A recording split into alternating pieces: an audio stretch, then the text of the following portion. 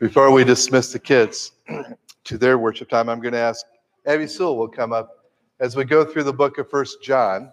We are now going to be in chapter 4, and she will be reading 1 John 4 through 12. Abby, why don't you come up and just grab that microphone there today.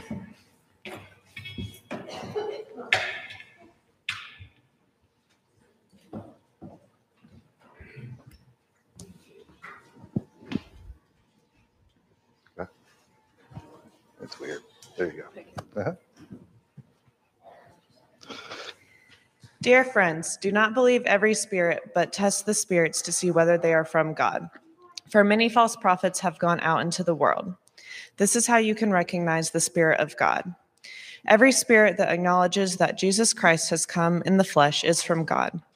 But every spirit that does not acknowledge Jesus is not from God.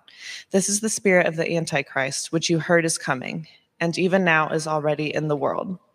You, dear children, have overcome them, because the one who is in you is greater than the one who is in the world. They are from the world and therefore speak from the viewpoint of the world, and the world listens to them. We are from God, and whoever knows God listens to us, but whoever is not from God does not listen to us. This is how we recognize the spirit of truth and the spirit of falsehood. Dear friends, let us love one another, for love comes from God. Everyone who loves has been born of God and knows God. Whoever does not love does not know God, because God is love. This is how God showed his love among us. He sent his one and only Son into the world, that we might live through him. This is love, not that we loved God, but that he loves us, and he sent his Son as an atoning sacrifice for our sins. No one has ever seen God, but if we love one another, God lives in us, and his love is made complete in us. Thank you, Abby, and we will dismiss the kids at this time. There you go. Mm-hmm. And I invite the rest of us to turn there to 1 John chapter 4, where we will continue to go through this very interesting book, this epistle of 1 John. As we have seen, John has his own way of talking. It's very different than the Apostle Paul. And it's more than just talking. I was thinking this morning, of all the New Testament writers, it seems like the Apostle Paul understands the mind of God, the plan of God the most. But I can't help but feel that the Apostle John understands the heart of God the most. And that's why it comes back again and again to this word, love. And we're going to see it here again. But as I was thinking through this passage, and it talks about testing the spirits and everything, it occurred to me that, we live in a time where we need this more than ever. We have been living in a time where we have so much information, so many things coming at us. It's been called the information age, but you could almost, lately at least, call it the misinformation age as well, right? I mean, there are things out there that you get across your Facebook feed or news feed or whatever, and you wonder, okay, is this true? Or even pictures. It used to be pictures worth 1,000 words. The proof's in the picture, right? But now, with Photoshop and everything else, you have to wonder, okay, is this picture I'm looking at real or fake? And by the way, do you know that they're starting to do that with videos now? They're called deep fake videos, and they've got, it's a lot more difficult than with still pictures, but right now, people are perfecting deep fake videos. So you can see someone, usually a public person, a politician, saying or doing something, and in fact, they never said or did that. It is difficult, but necessary to discern what's real and not real, to discern the fake from the true. And if that's true even in cultural politics issues, how much more in the issues of our faith? Because these are the eternal things, right? And yet there are many ways that we can be deceived in this world. And if the Apostle John had to tell the people in the first century, I want you to understand how to test the spirits and test yourselves, we were going to need that too. We're not smarter than they are. We're not closer to the New Testament times. We're going to have probably more need to discern the spirits. So as we begin talking about this, let us pray. Let's pray in the spirit of humility. Father, we always tend to overestimate our own analytical abilities to discern right from wrong and true from fake. Would you allow us the grace to be humble in this, God? Would you allow us the grace to receive your word fully? Would you allow us the grace to understand it? And would you allow us, give us the grace to respond to it in the right way, please? Lord, I pray that you are lifted up here this morning. I pray that it's not me or this church or anyone else or anything else that's lifted up, but that you are. Through the truth that you give us through your word, would you be exalted, Jesus, and would you, through that, draw us to yourself. Thank you, Father. Amen. All right, so 1 John 4, verses 1 through 12. I'm going to break this down into three parts, and the first part is this. We are told that we should test the spirits. We are told that we should test the spirits. It's right there in the first verse. Dear friends, do not believe every spirit, but test the spirit to see whether they are from God. Now, what does he mean by spirit? Well, he explains right here. For there are many false prophets that have gone out into the world. And then, so in their time frame, they had false teachers, and just like ours. We're going to be naive to think that we don't need this just as much. So there were many people who would claim the name of Jesus, who were teaching or doing some sort of prophetic ministry, and yet they were not his. That has always been true. It's going to be true today. It will be true 100 years from now. It's always true that when there's something so valuable and precious as the gospel of Christ, that there will be people who imitate that and who pervert that, right? They're going to be false teachers. There always have been. Now, he's going to give us a way to understand how we can do this. And I got my little slide clicker here. And I put it like this. He gives us an acid test. First, though, we should realize. All right, thank you. What the acid test is not.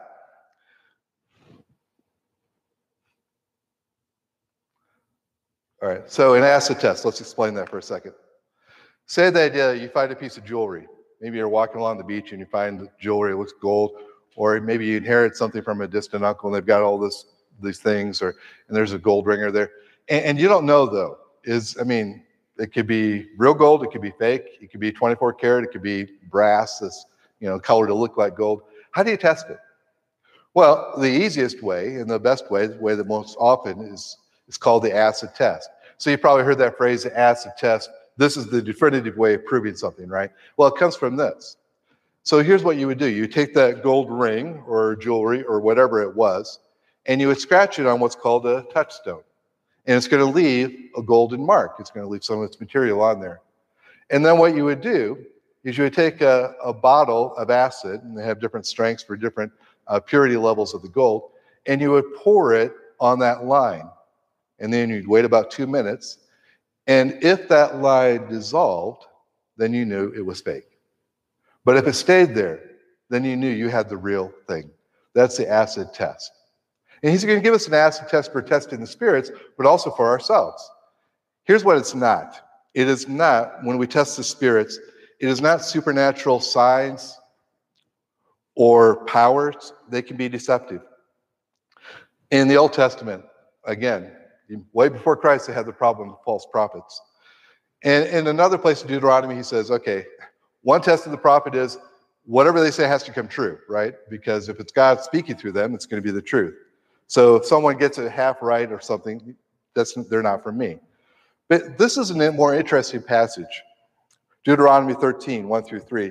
If a prophet or one who foretells by dreams appears among you and announces to you a sign or a wonder, and if the sign or wonder spoken takes place, and the prophet says, let us follow other gods you have not known, and let us worship them, you must not listen to the words of the prophet or the dreamer. Now, this is interesting. This is obviously a false prophet, right? And yet, the sign or the dream or the prediction they had came true. So one of the things we're told is don't look at just these outward signs because they can be deceiving. Jesus kind of mentioned the same thing. Watch out for false prophets. They come to you in sheep's clothing. All right, so we have to be careful because they're going to look like sheep. They're going to look like Christians. They're going to look like Christian leaders or teachers or preachers or prophets. They're wearing sheep's clothing because if they were wearing their wolf clothing, we'd more easily see it, right? But inwardly, they're ferocious wolves. And then he goes on, not everyone who says to me, Lord, Lord, will enter the kingdom of heaven, but only the one who does the will of my Father who is in heaven. Many will say to me on that day, and this is a very scary verse, by the way. If you ask me the scariest verse in the New Testament, this might be it. Many will say to me on that day, Lord, Lord, did we not prophesy in your name, and in your name drive out demons, and in your name perform many miracles? Now, they're standing before the Lord. I don't think they're going to do this if they're making a false claim. But he says, then I will tell them plainly, depart from me, I never knew you. Away from me, you evildoers. Wow.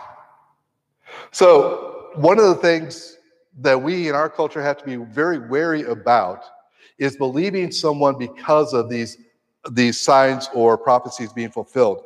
But instead, we're given the acid test here in 1 John.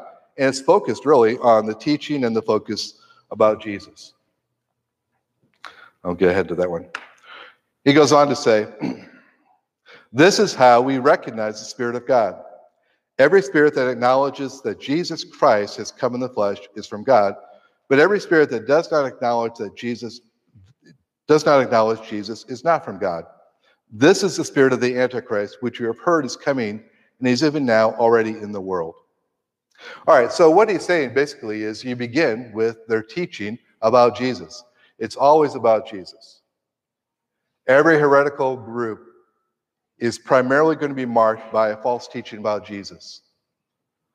Now, in this case, the group he was battling with, if you remember as we go through 1 John, there was a very specific cultural situation. He was battling these false teachers, and we would call them, well, if you're into church history, you call them an early version of Gnostics. They would claim the name of Jesus, but really what they were saying was that Jesus was someone who came along and had the secret special knowledge of God. And through these secret ceremonies and these secret experiences, we could show you the secret knowledge of Jesus. So Jesus wasn't important as a savior. He wasn't from God necessarily. He was just someone who really knew all the good stuff. And that's why he goes to great pains. He wants them to understand that these people are not from God. He says, look, if they're not affirming that Jesus Christ has come in the flesh, because they didn't. Remember, part of their understanding was that flesh was worthless or evil. So God could not have come in the flesh. He says, anyone who denies that, right off the bat, you know is not from God. Now, I think we should probably realize John makes very black and white statements. I don't think he'd want us to say that, okay, anyone who affirms the incarnation is necessarily that someone we should listen to. I mean, the Mormons and other groups would affirm the incarnation to some degree, but rather he wants the focus to be on the teaching about Jesus. Are they getting this right? So first of all, right doctrine about Jesus. And then I think kind of building upon this, expanding this a little bit, there's also, I think, going to be, if it's a true prophet of God, it's a true spirit speaking God's word, there's going to be not only the right doctrine about Jesus, but the right focus about Jesus, a Jesus-centric focus. So what I mean by that, there's a particular way that they're always looking and coming back to. In that way, that theme is Jesus and the cross. The Apostle Paul, when he was contending with false preachers in Corinth of a little different kind, he says, hey guys, here's how you know. When I came to you, I did not come with eloquence or human wisdom, like these other guys apparently, as I proclaimed to you the testimony about God. For I resolved to know nothing while I was with you except Jesus Christ and him crucified. I came with weakness and trembling. He says this wasn't about me, that I was this great speaker. I had one message, one thing I focused on again and again and again. And if you read through the epistles of Paul, you see he brings everything back to this. This is his focus. Everything else he's going to interpret by this. I want to know Christ as he tells us in the book of Philippians. I want to know Christ and the power of the resurrection. I don't want to know anything else than this. And that Jesus focus, that cross focus, is, I think, really the mark of those people who are preaching or prophesying rightly in God's name. I remember, I mentioned this before, some of you have heard this. First church I ever walked out of, I was at a church in Arizona. I was visiting my mom, and I went to this church. It had a good online presence. And the first thing, I go into this church, I had never been there before, and they had this large bookstore off in the foyer, rather large foyer, rather large church. And it was called the Winter's Bookstore. I'm like, okay. So I go in there, I look at the books. They're not books about growing in humility, growing in the fruits of the Spirit, growing in prayer. No, the pastor and his son, actually, who's also on staff, they had these books about how to become a millionaire. All right. So I go into the service. I'm like, okay, I'm here. That's not really a good sign, but I'm here, right? So I go in, and they have some songs about, we're ready as we can be. We're going to expect these great things. And out of those songs, only one of them even mentioned the name of Jesus. Pastor begins preaching. He talks about how it's going to be a miracle service and how great this church is and what great things, that God is going to do through them and how important they are and how much they need to give to this church and over. And so I start talking about his own giving and how he's given all this to the church.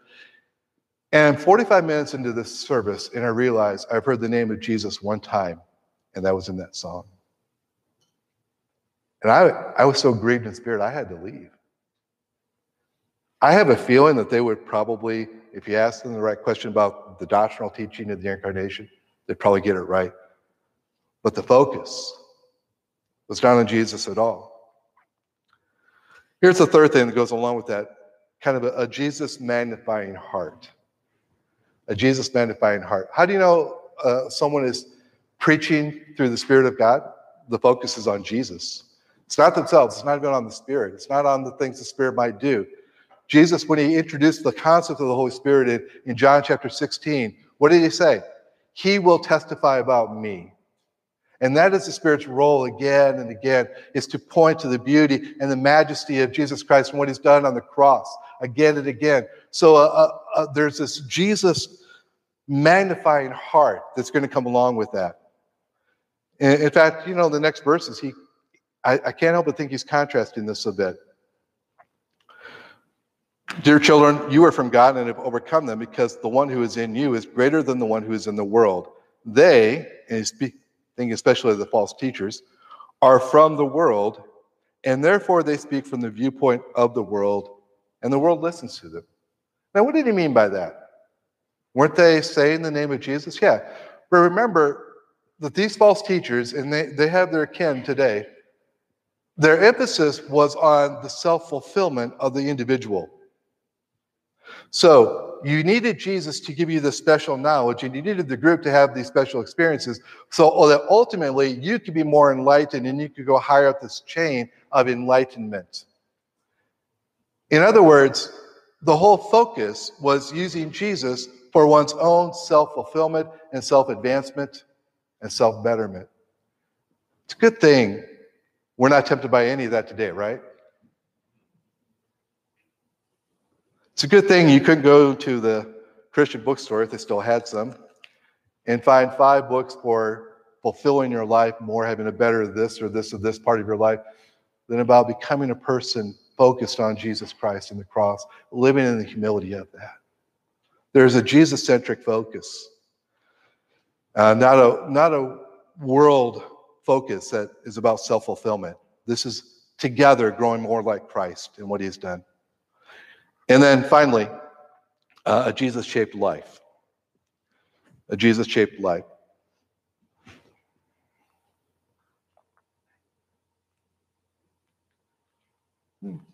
Well, I'm hung up again, Becky. Can you start me off?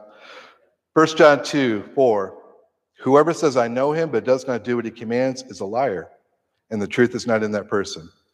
But if anyone obeys his word, love for God is truly made complete in him.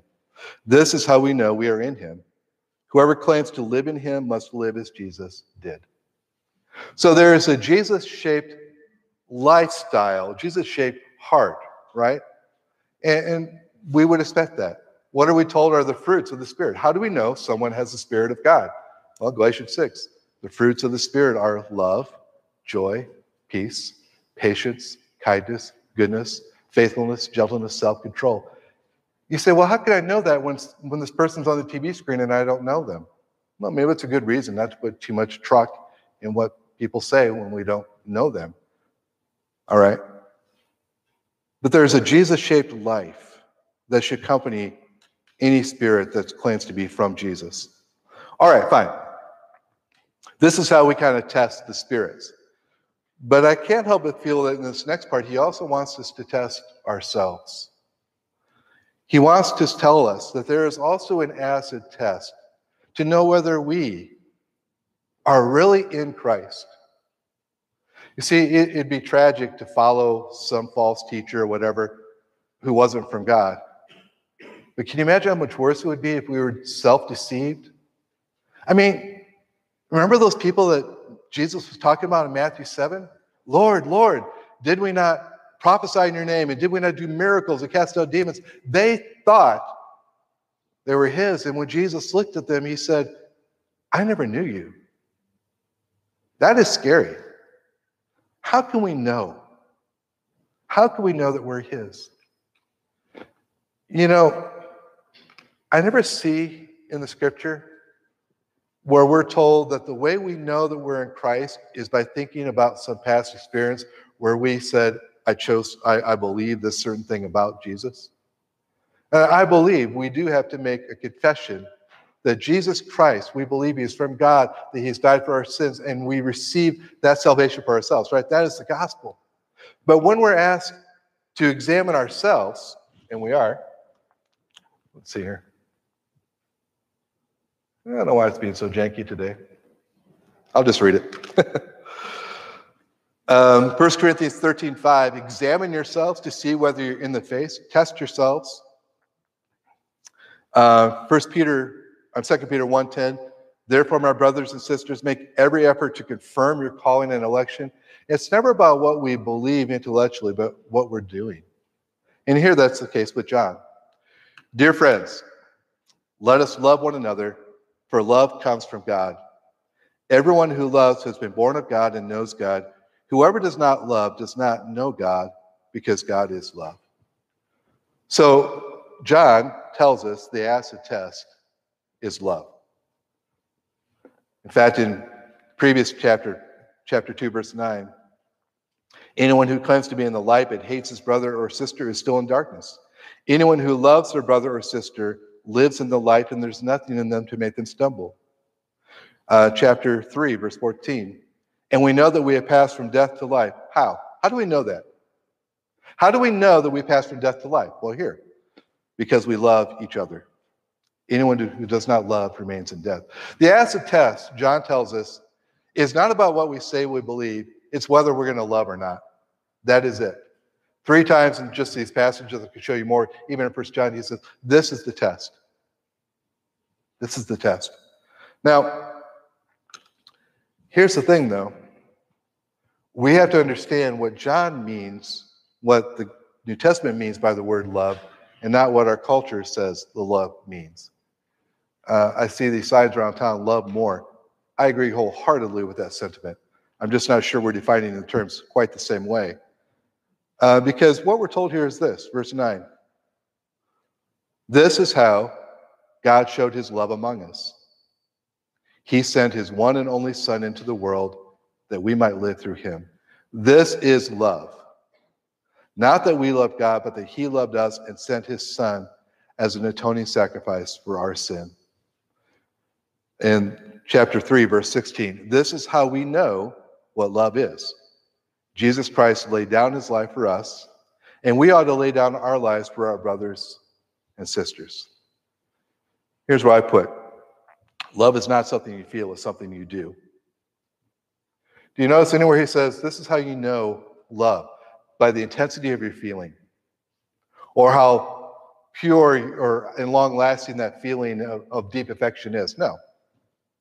This is love. That God laid down his life for us through Jesus Christ. That he gave of himself as an atoning sacrifice to meet the deepest need of our hearts. And that's one of the things we have to get away from. Love is not primarily what we feel. It's what we do. I heard a Christian counselor, and he was relating that as he talked to couples, very often he'd get the same message from the couple, usually the husband and the wife together. We just don't love each other anymore. What do we do? And he says, I always have the same response: love each other. Wait, you don't understand. We don't love each other anymore. I get that.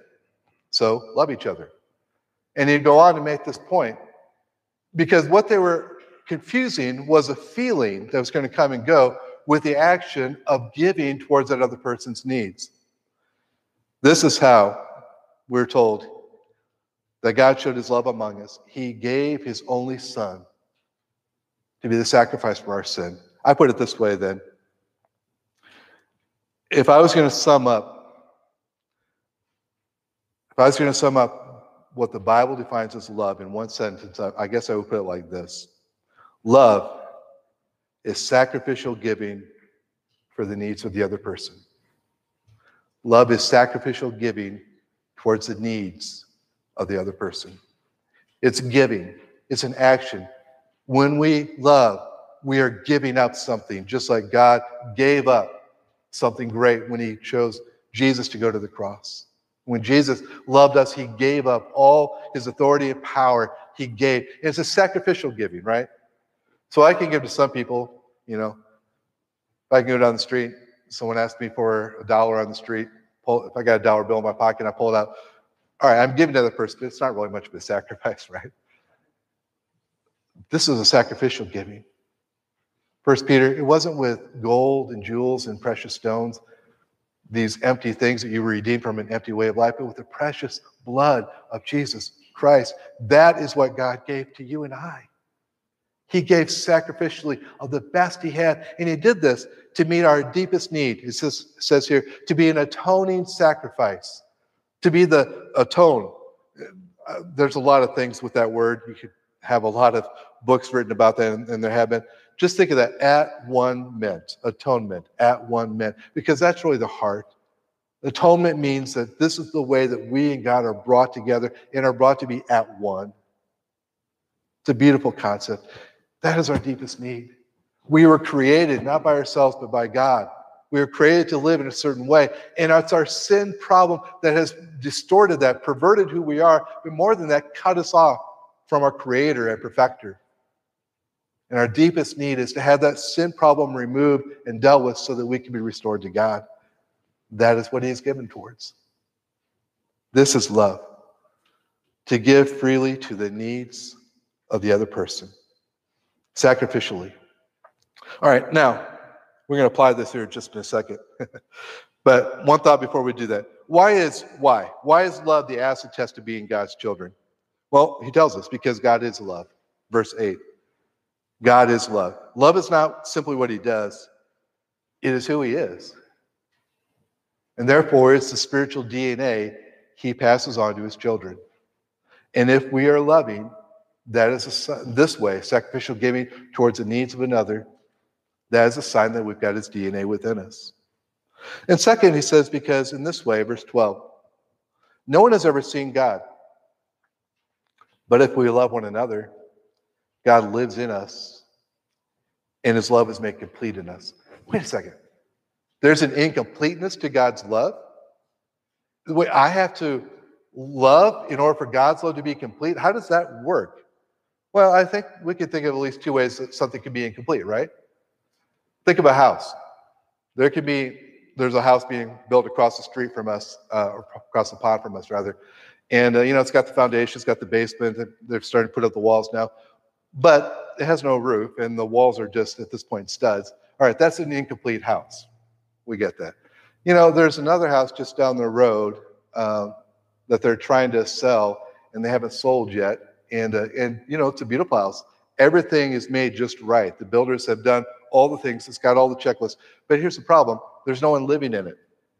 It was made for a purpose, to be lived in, so a family or people could live in there, find shelter and warmth and hopefully a joy of within that. And it's not being It's not being that. Why? Not because there's anything wrong with the construction, but because the fulfillment of that depended upon it having this purpose. In the same way, God's love can be complete through you.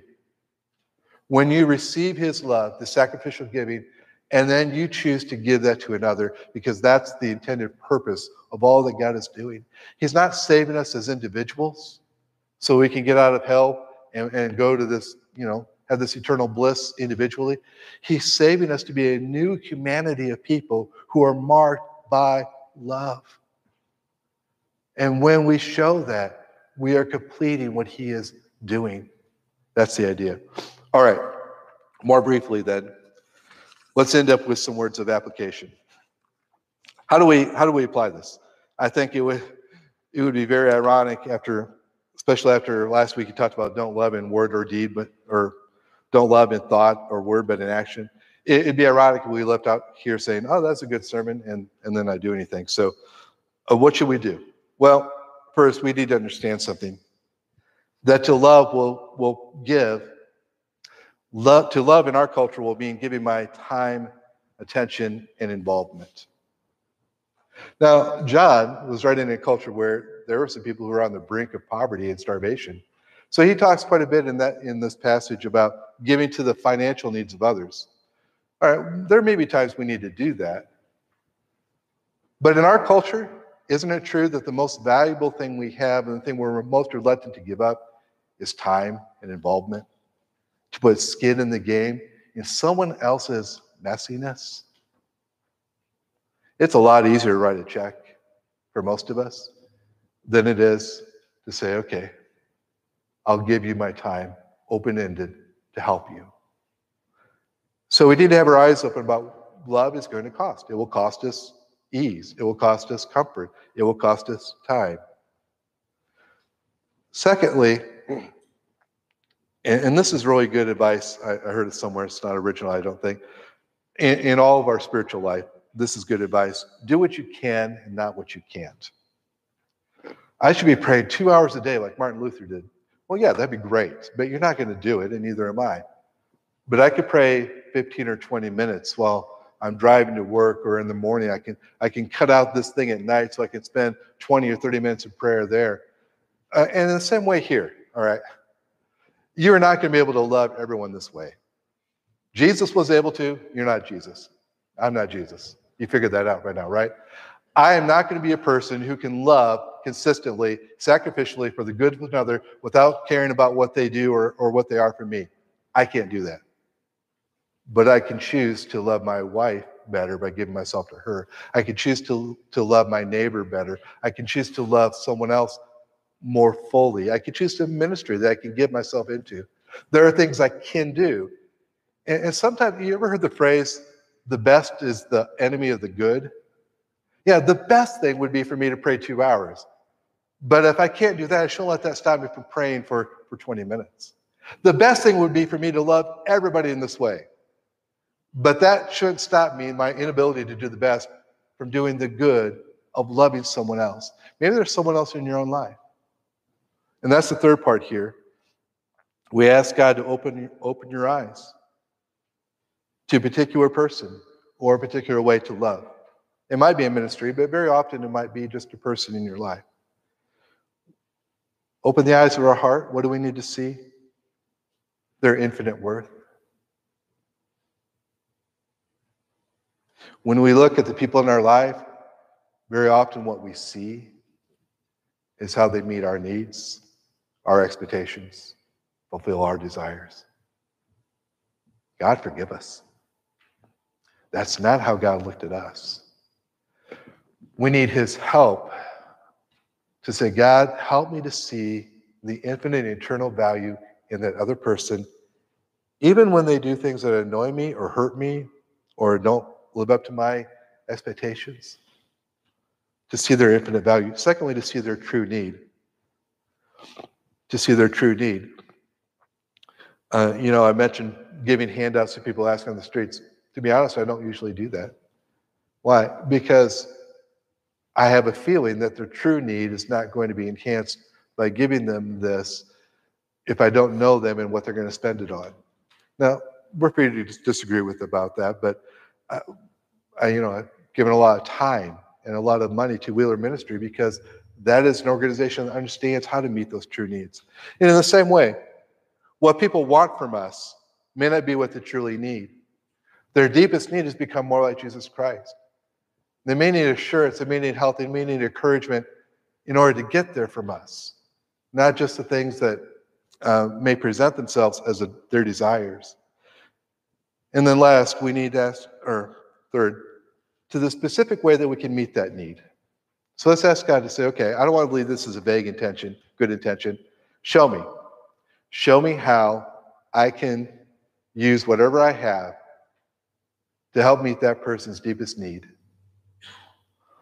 And then finally, ask God to open your eyes to the glory of God working his love through you.